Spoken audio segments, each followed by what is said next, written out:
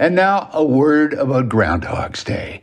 Everyone always feels so bad about Bill Murray's destiny of having to repeat February the 2nd over and over again, day after day. Excuse me, but does anyone ever offer condolences to the poor groundhog, doomed to repeat its performance year after year beyond a shadow of a doubt? Come on, folks, wake up and smell the coffee. Or should I say, the unrelenting pressure human weather forecasters dump on these furry beasts of burden to prognosticate another 6 weeks of winter or an early spring. By the length of my friggin' shadow? Listen up, America. Didn't anyone ever tell you the facts of life already?